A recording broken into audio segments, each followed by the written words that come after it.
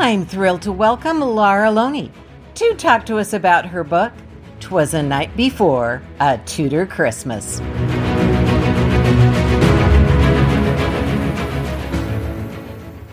Welcome, everyone, and I am thrilled to welcome Lara Loney. She is the author of this really fun, I always have trouble holding things up, this amazing 'Twas the Night Before a Tudor Christmas. I'm so excited about this. My favorite things, the Tudors and Christmas. And I'm so excited that Lara was willing to join us today. And we're on video so we can show some of the amazing images. So thank you, Lara, for joining us today. Oh, thank you so much for having me. This is my first podcast. Oh, yay. YouTube premiere. Oh, this is okay. I'm honored. I'm so excited that you've chosen to share this with us. This is amazing. Thank you. So I just want to ask you a few questions before we dive into the book. Okay. I'm always interested what got people sort of going in the world of history. So how did you start out being interested in history? Well, so I've always loved history, and that may sound kind of funny, but I was the type of kid. We're in Canada, right? I am in Canada, so we don't have all these lovely Tudor buildings and things, but we do have pioneer villages and those sort of things. So my parents would always take us there, and I would be this type of child that would be drawing butter churns and log cabins on my textbook. You know, your folders, your school folders and that sort of thing. It's like, okay, I think that was grade 3 or something. So I've always been into history. The Tudors, I got in, I know everyone has these lovely, beautiful, astute answers. Maybe it's fitting with the funness of my book and why I wrote this, but I discovered Anne Boleyn, and she was what brought me into the Tudors when I had to be quite young because it was from a kids magazine. And I've told. Oh, okay. Okay. So yeah, kids do take notice and they do read these things, and it can spark a lifelong interest. But of course, the one I read, this would have been in the probably late 80s, early 90s, wasn't terribly accurate. But what it did, it talked about a headless ghost, and he had 6 fingers, and she was married to a man who had 6 wives. But of course, you know, as I don't know, maybe I was around 8 or 9 years old. It's like reading this, it's like, what? This is fascinating, right? Yes. So, but that got me hooked, and Anne got me hooked. And then there was even I don't know what I'm allowed to say for copyright, but there is a silly cartoon on Saturday mornings too. And there was a trend there. I think that was, again, late 80s, early 90s, to put some of these historical figures into cartoons. And there was another one that had a headless ghost of Anne Boleyn chasing around the main character going through the Tower of London.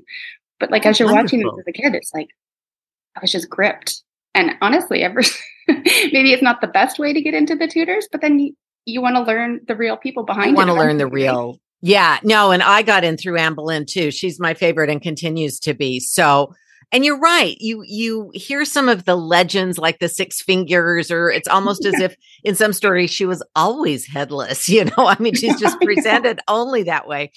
But it does spark that desire to know more. And that's what, you know, brings us really into the story. So that's great. That's great. And I love hearing that. And I always love hearing about Anne Boleyn fans, since I am. I love her.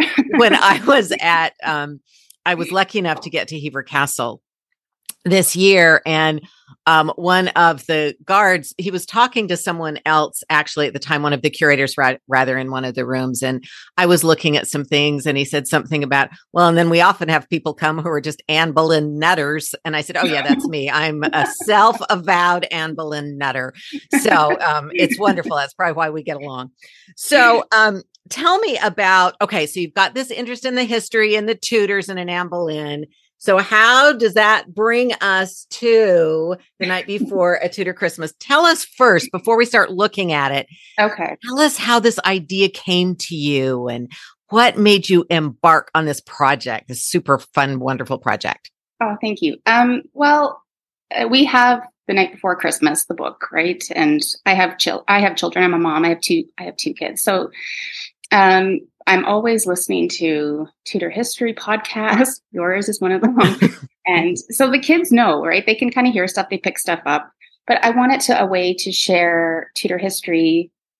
And I love Christmas. I love all holidays, like love them, maybe too much. But so I wanted a way to share this with my kids.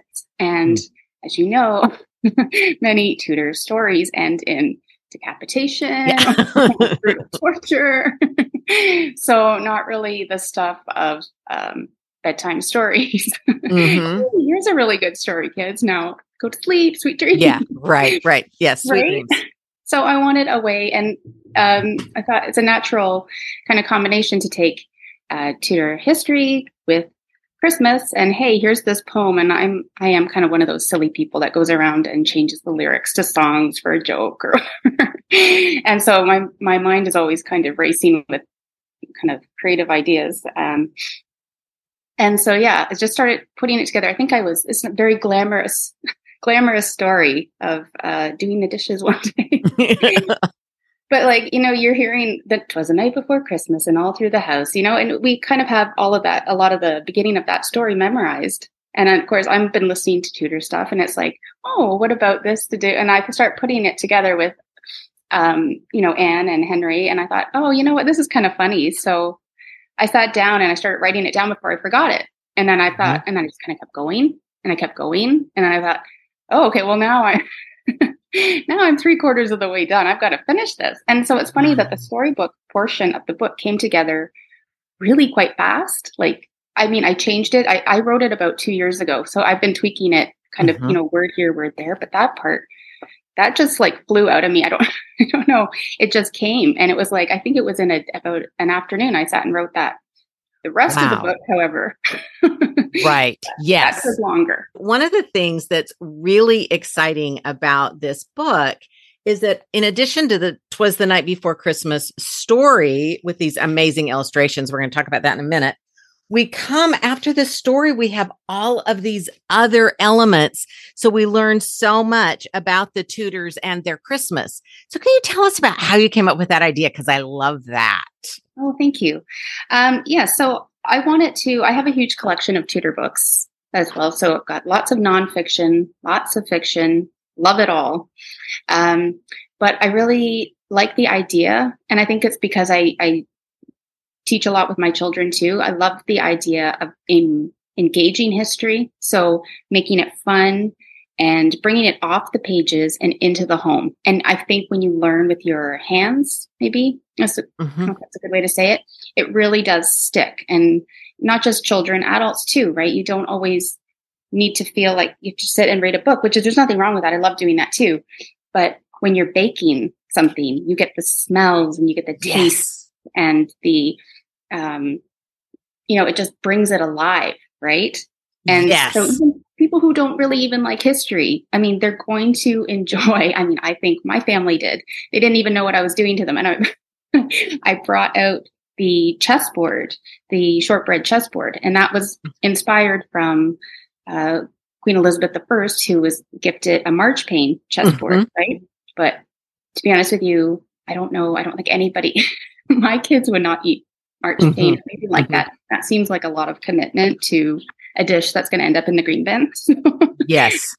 So that was another part of it. I wanted to make it not only a good way to learn history and enjoy history, but also to make it kind of accessible for modern people, right? Like, not everybody, I don't want to sound rude, but like some of the dishes from medieval times and things, try feeding that to a child, right? Right. Or an adult. Or even an adult. Like sometimes it's those really funny bits of meat and like eels, and it's not something that we normally would eat today. So a lot of these recipes are things that my family has enjoyed eating, but I took them and twisted them and spinned them and add the Tudor flavorings or whatever I had to do to it to make it like bring in the history, right? And you can fool people who don't really love history. Right. to enjoy Right. it. And then, it's something everybody at a party can enjoy. Is what I'm Right. trying And I love, so I was looking at like the soup. Doesn't that look delicious? I have so much. Okay, there we go.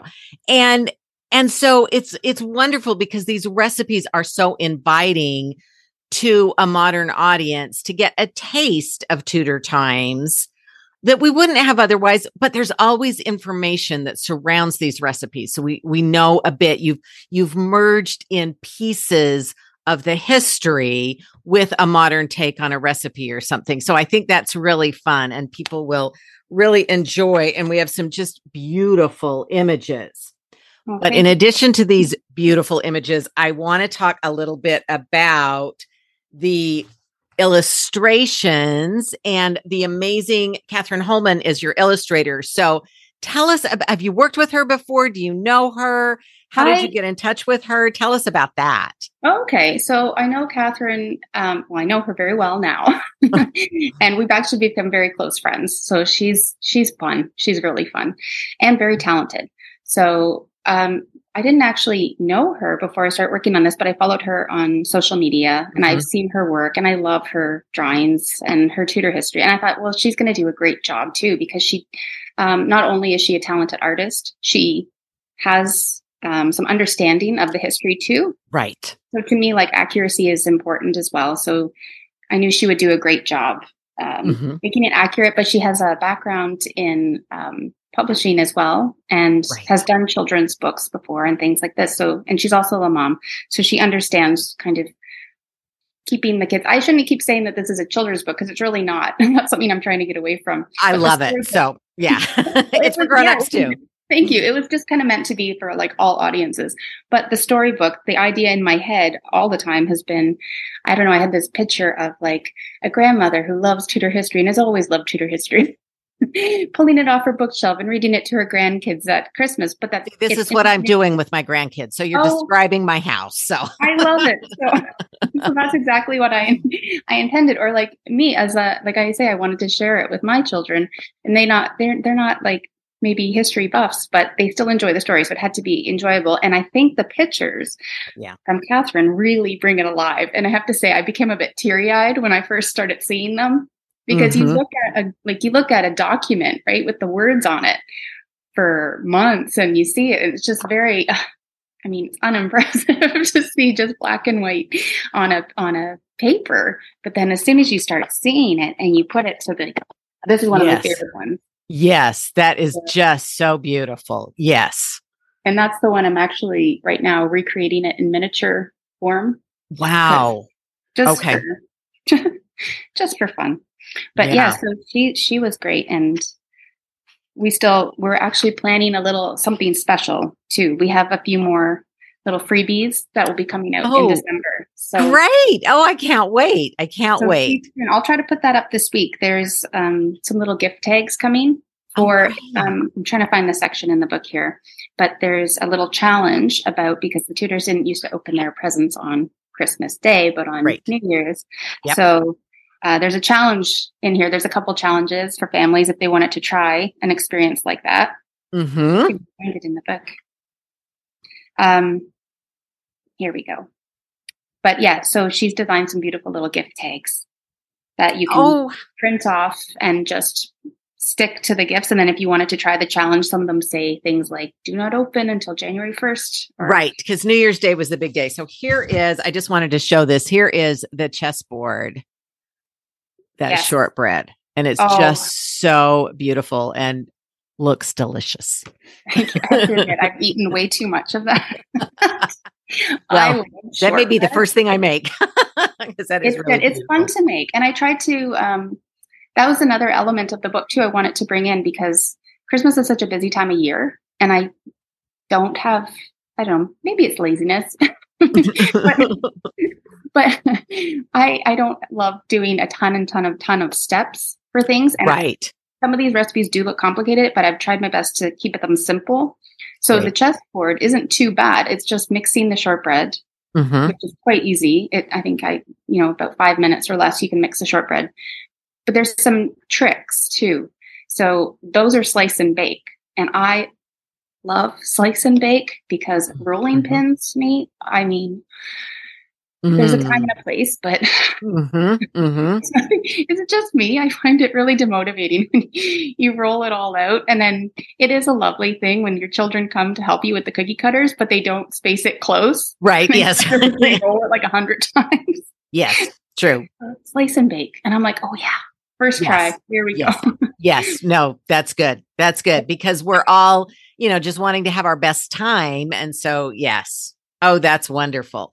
And the recipes are all just fun. And in addition to recipes, there are some other activities I want to point out. So there are some really fun riddles that you can share with your family and some games and some things to make, like a little kissing bow. So you can decorate, you can feast, you can have some fun and games, some gift ideas, and it's just all great. It's just such a fun collection.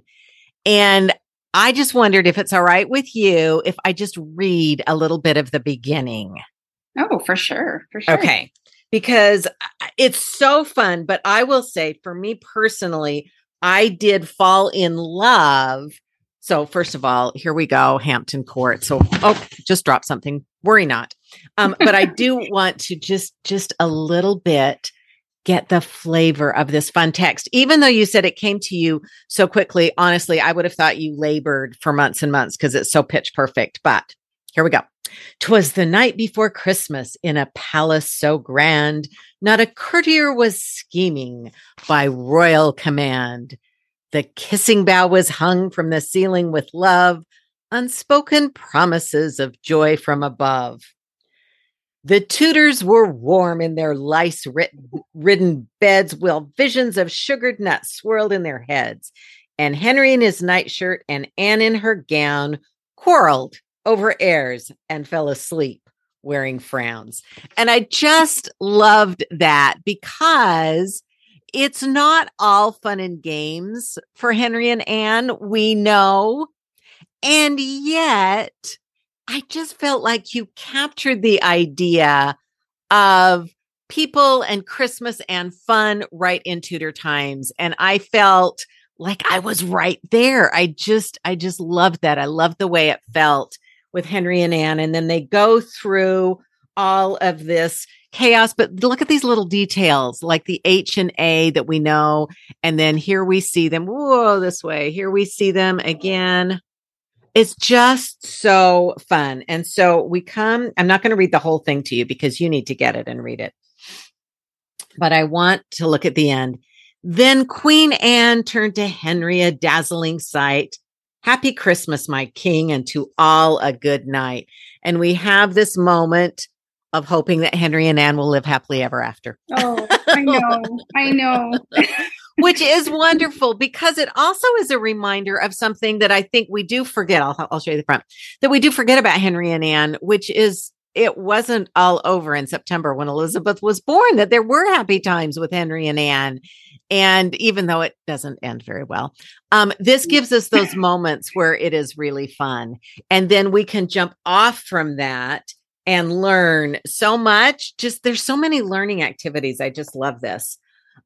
So tell us, as you're working on this, as you're getting ready, if you could meet with some readers like me who were getting excited about your book, what would you say are just a couple of things that we should definitely look for in your book? What are some really special things that you really love? Okay. Well, for me, I'm a bit of a joker. So I don't know. A joke to me, like, if it lands, it's funny. If it doesn't land, I still laugh because that's just who I am. I laugh if it's not funny still. Oh, yes. Okay. But there's a huge joke section. But I wanted to say the inspiration behind these is the Christmas crackers that you pull, like not season crackers, but the pull ones that you pop and you wear the crown. Those always come out at Christmas, right? And there's always a silly joke inside and everybody sits around the table and we all read our jokes. And like I say, if they're funny, you laugh. If they're not funny, you still laugh because you're like, wow, that was a bad joke. So I was like, okay. And I took a lot of elements of my own family's Christmas and what our favorite elements are, and then kind of twisted them to have Tudor elements. So that's why there's this huge section on Tudor jokes, whether or not my kids, I love my kids, but they are Canadian kids. And so they didn't always understand these Tudor references. Not yet. I got to work on them still, but yep, there's time. There's time. They'll get there. My daughter does understand that Henry VIII, she calls him a big meanie. So okay. So she's on her way. She's on her way. But yeah, they had a joke with me. So when I was trying to write these jokes and I was saying them around the house, and I'm like, is it funny? Is it funny? And they're like, I don't get it. Like, it's funny. It's funny. I like it. So I'd be asking my Tudor friends and this kind of thing. It's like, yeah, oh, they like it. Okay, so it's fine. But my son, just so sarcastic, and he started creating these jokes, and everything would end in, he's like, I've got a joke for you, Mom. I'm like, okay. And he'd say whatever the joke was. And I go, okay, I don't know. What's the punchline? Peacock. Oh, it would always be peacock. For us, he knows that he was just trying to be a joker, because he's like, yeah, your jokes don't make any sense to me, but peacock, it's Tudor. But they end in peacock, like, yeah. Okay, boom, roasted mommy. So, but speaking of peacocks, that is our family. I think our family overall favorite recipe is these. Oh wow! Cookies. Great, look at those. So yeah, and I've done them in a way again to make them here. The steps are here to make them. Even it looks really complicated, but it's not too bad. The hardest part is making the icing. I'm impatient with things, so if I can do it, okay. It takes a little bit of time, but then you have it, and it's not too hard. I've made it so anybody can kind of do it, whether you're skilled at piping or not. Like, it doesn't really matter, right? Like you follow the steps. I've made it quite easy. Just draw a circle, draw this, and it's like, maybe it's a medium skill set, but slice and bake is easy. But so yeah, that's one of my family's favorite recipes. Well, that's fun, because that takes a little bit, peacocks were perhaps in Tudor times a big main course that they would redress. They'd cook it and then redress it, and then you'd eat it. We might not want to do that today, but here's a way we can experience a very fanciful peacock as part of our meal and think about the Tudors. Exactly. And that's the point I was trying to make. You read these recreations, and it's like the actual recipes are like, that's commitment to a disgusting dish. No offense to whoever made it originally, but like putting the peacock, they, take it out and put it back in its raw skin. Good for me. Put the feathers back on. Yeah. But no, and then there was even some really I mentioned it in the book, but they would rig some of them up, like to be able to breathe fires through its beak. And it's like, wow, that's a lot. That's intense. So you still get this element of grandeur, though. Putting a big plate on your table that looks like a peacock. It still does. It's kind of like, yeah, I mean, that's it's one of my favorites for a reason, but it's like, you put that on a table of guests, and whether you know Tudor history or you don't know Tudor history, putting a peacock like that, it catches the eye, right? So right. Very impressive, and a fun way to say, oh, what made you think of this? Well, actually, it's based on a Tudor recipe, and this is the cookie version. So that's really great, and a really fun way, again, to be sharing some of these ideas with family, with kids, with friends. And, you could just have a Tudor tea and serve a big plate of peacock cookies, and everyone would love them. So that does sound great. Yeah, I think a lot of the stuff too, I think it doesn't necessarily have to be contained to Christmas. Like, it's in a Christmas. Right. I think a lot of us do a huge amount of baking at Christmas. And so it does work out well. But this one, which is one of my favorites. Oh, beautiful. Blackbird pie. Yes, that is beautiful. I had so much fun trying to figure this one out. So, but the idea, like, we all know that rhyme, 4 and 20 blackbirds baked into a pie. That was something interesting I found too during the research. And I was quite happy to find out that those birds were not like, you read some really dark stuff of Tudor history with animals that I won't go into. Yeah. And so I think, oh gosh, do I really want to know the truth behind this? Yes. Uh-oh. far as I can tell, they weren't harmed because they were able to fly out of the pie. So it wasn't necessarily meant to be eaten, but it was meant to be this dining experience where they put the birds inside a pre-cooked, no cooking alive, nothing too sinister, but putting them in this pie and then releasing it and for the guests, and all these birds would fly out. And wow, that would be pretty neat. So I definitely thought, okay, this is just screams like Tudor, right? I need to do something with this. But I ended up doing, it's almost like a little shortbread and with jam. Shortbread and jam is pretty kid friendly, adult friendly. I don't know who doesn't like that. They're just cute. But I was thinking this would be so cute even in the summer on like a little picnic or something, or a kid's party or a little play date. Yes. A lot of these. Yes. A peacock isn't necessarily Christmassy, although it lends itself to that big Christmas feast and is very dramatic, but it could be any time. You could have peacock cookies, and that would be just really a fun and very impressive thing to unfurl on your table. So, yeah. So tell us, you mentioned that, which might have been a little bit of a surprise as you were doing your research, because I know a lot of research went into this. Was there anything else you discovered that was sort of a surprise as you were researching? Well, something, like I say, so not every element is something that the Tudors would have had at Christmas, but it's something we can enjoy at Christmas now. So one of my other favorite recipes, I'm talking a lot about the recipes. There's a lot of activities in there too. I think I'm just an eater. So yeah, the recipes are super fun. Yeah. I'm an eater and a baker, but, so the Snowdon strawberries. Oh yeah. Okay. That led me down rabbit holes, but like fun in a fun way. And I didn't realize that, strawberries and cream is credited to the creation of it is credited to Cardinal Thomas Wolsey's cook. Wow. So that's where the origins are. Cause I was like, I know, they didn't have freezers back then, so they wouldn't have likely eaten strawberries at a Christmas time, but I don't know. Strawberries and cream, it sounds like a very Christmas, and they have some lovely names for the recipes too. So I love this idea of the snow in some of the older recipes I would come across were made with egg whites.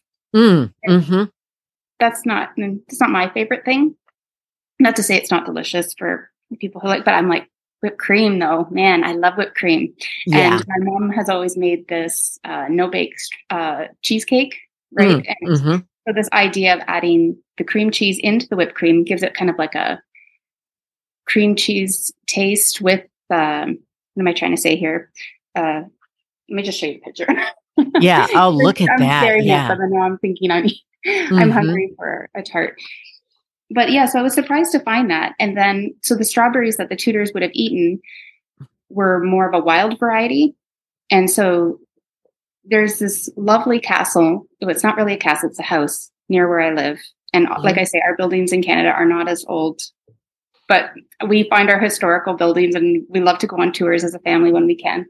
So there's a place called Dundurn Castle, and it's not really a castle, but it was called that because the people seeing this massive house for the first time called it a castle. Wow. Okay. And it's stuck over the years. So that's what it's called. But they have this lovely heritage garden in the back. And in the summer, they do these plant sales. So you can take, so everything that would have been growing about 200 years ago is available. And they have any extra plants they have, and the money goes to the upkeep. So it's a lovely sale we like to go to. And sure enough, I went in there and I saw alpine strawberries, and I thought, ooh, and they're the little tiny variety. Oh, okay.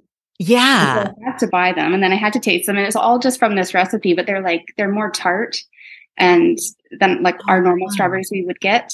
So that's why in the recipe, what I've done is I've tried to add a bit of pomegranate juice to give it that tart flavor. I'm just trying to mimic it where I can, right? Because not everybody can go and buy an alpine strawberry or a wild strawberry, this sort of thing. But I've tried to make it easy. So that was surprising to me. And then as I continued to research these wild strawberries, one of the primary sources I kept coming across was in a physician's book. So I thought that was surprising. That was something I didn't know beforehand, that many of the original cookbooks were written by doctors, because they had this strong connection between health and food, which I'm someone who I used to want to be a nutritionist too. So I really I really bonded with that. I love that. So that was quite surprising to me, but also really interesting. And it led me, led me leaps and bounds. That's wonderful. Well, and we know that the Tudors used what they grew. I mean, that's what they had for medicine as well as for feasting. They were using what they grew. So that's a really nice connection to think that the doctors or the physicians were also sort of giving you some ideas. That's really wonderful. That's really fun to think about. All right. Well, as we finish up, and I again will have all the links so that you can get this wonderful book. And I just want to show you here. It says plus more than 30 Tudor inspired activities and recipes. And so there's the wonderful story and then the recipes and other activities. And Laura mentioned that there are some other things to come. Oh, and look at that. Yep. Dollhouse. If I don't mention my dollhouse, I'll be mad at myself. I love my dollhouse. And I have to point out, sorry to be an interesting person, but I love dollhouses. And they're not just for children. I think a lot of people think that. I just love them. And they're really good for learning social history too. Yes. Well, and this is really great social history. So that's wonderful. I hope you were all following Laura on social media. Because it's just mesmerizing. I mean, there's images from here and Dollhouse. I actually saw some Dollhouse lately, some new things you're doing in the Dollhouse. And so it's really wonderful. So, yes, show us. I've got my little pegs here. So these are based on Catherine's illustrations. My friend friend Henry, that's hilarious. She's just so talented and she paints all of these.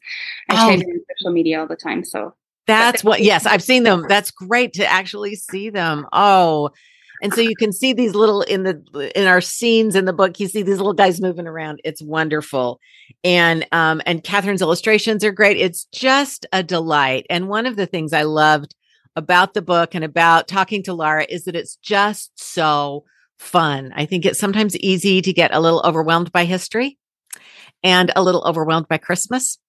And this was my antidote to that because the history is so fun. And it just made me so excited to try some new recipes that weren't overwhelming and just could be fun and impressive at Christmas. And I think, the peacocks would be fun year round. I honestly think the chessboard would be really fun year round. So there are all kinds of you can tell I'm a shortbread fan.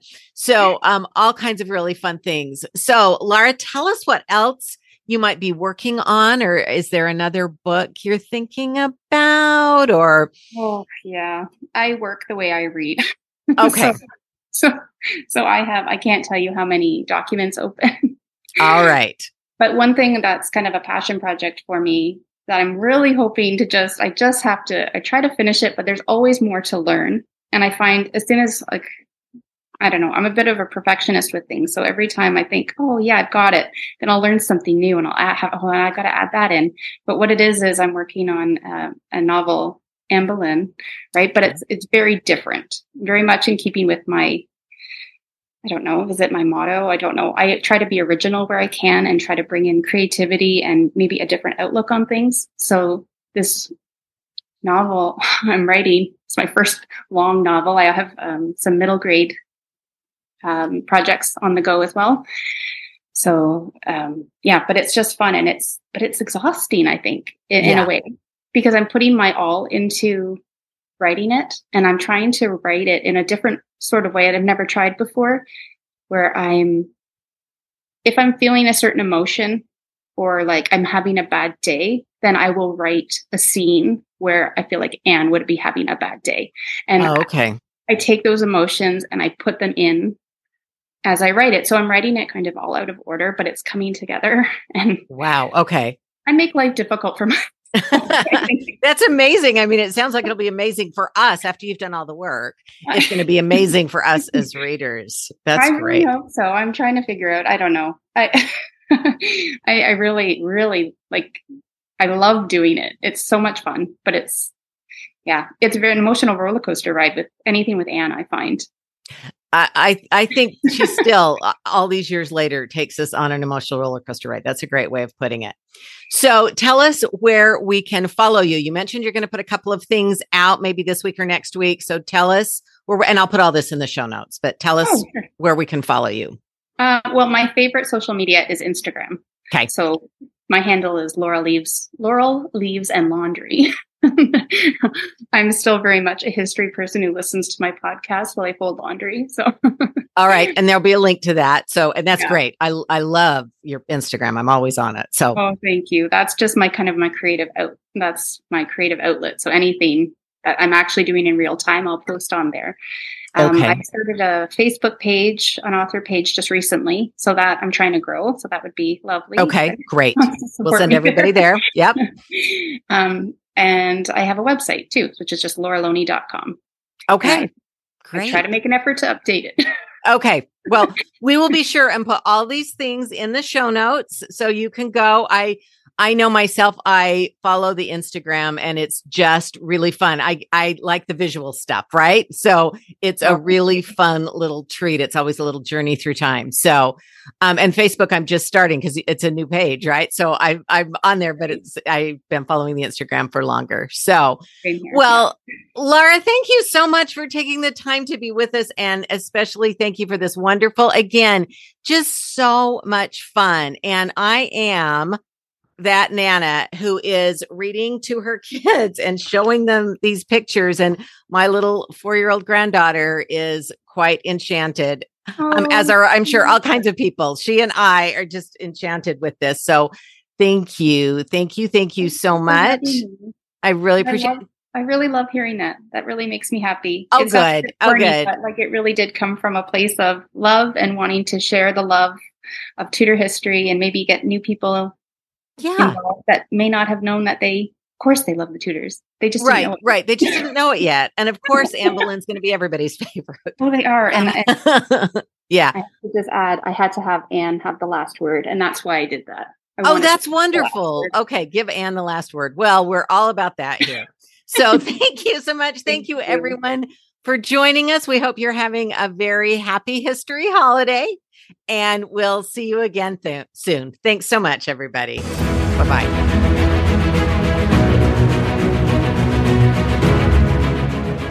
Thank you, Laura, for joining us to talk about your wonderfully fun book about the Tudors at Christmas.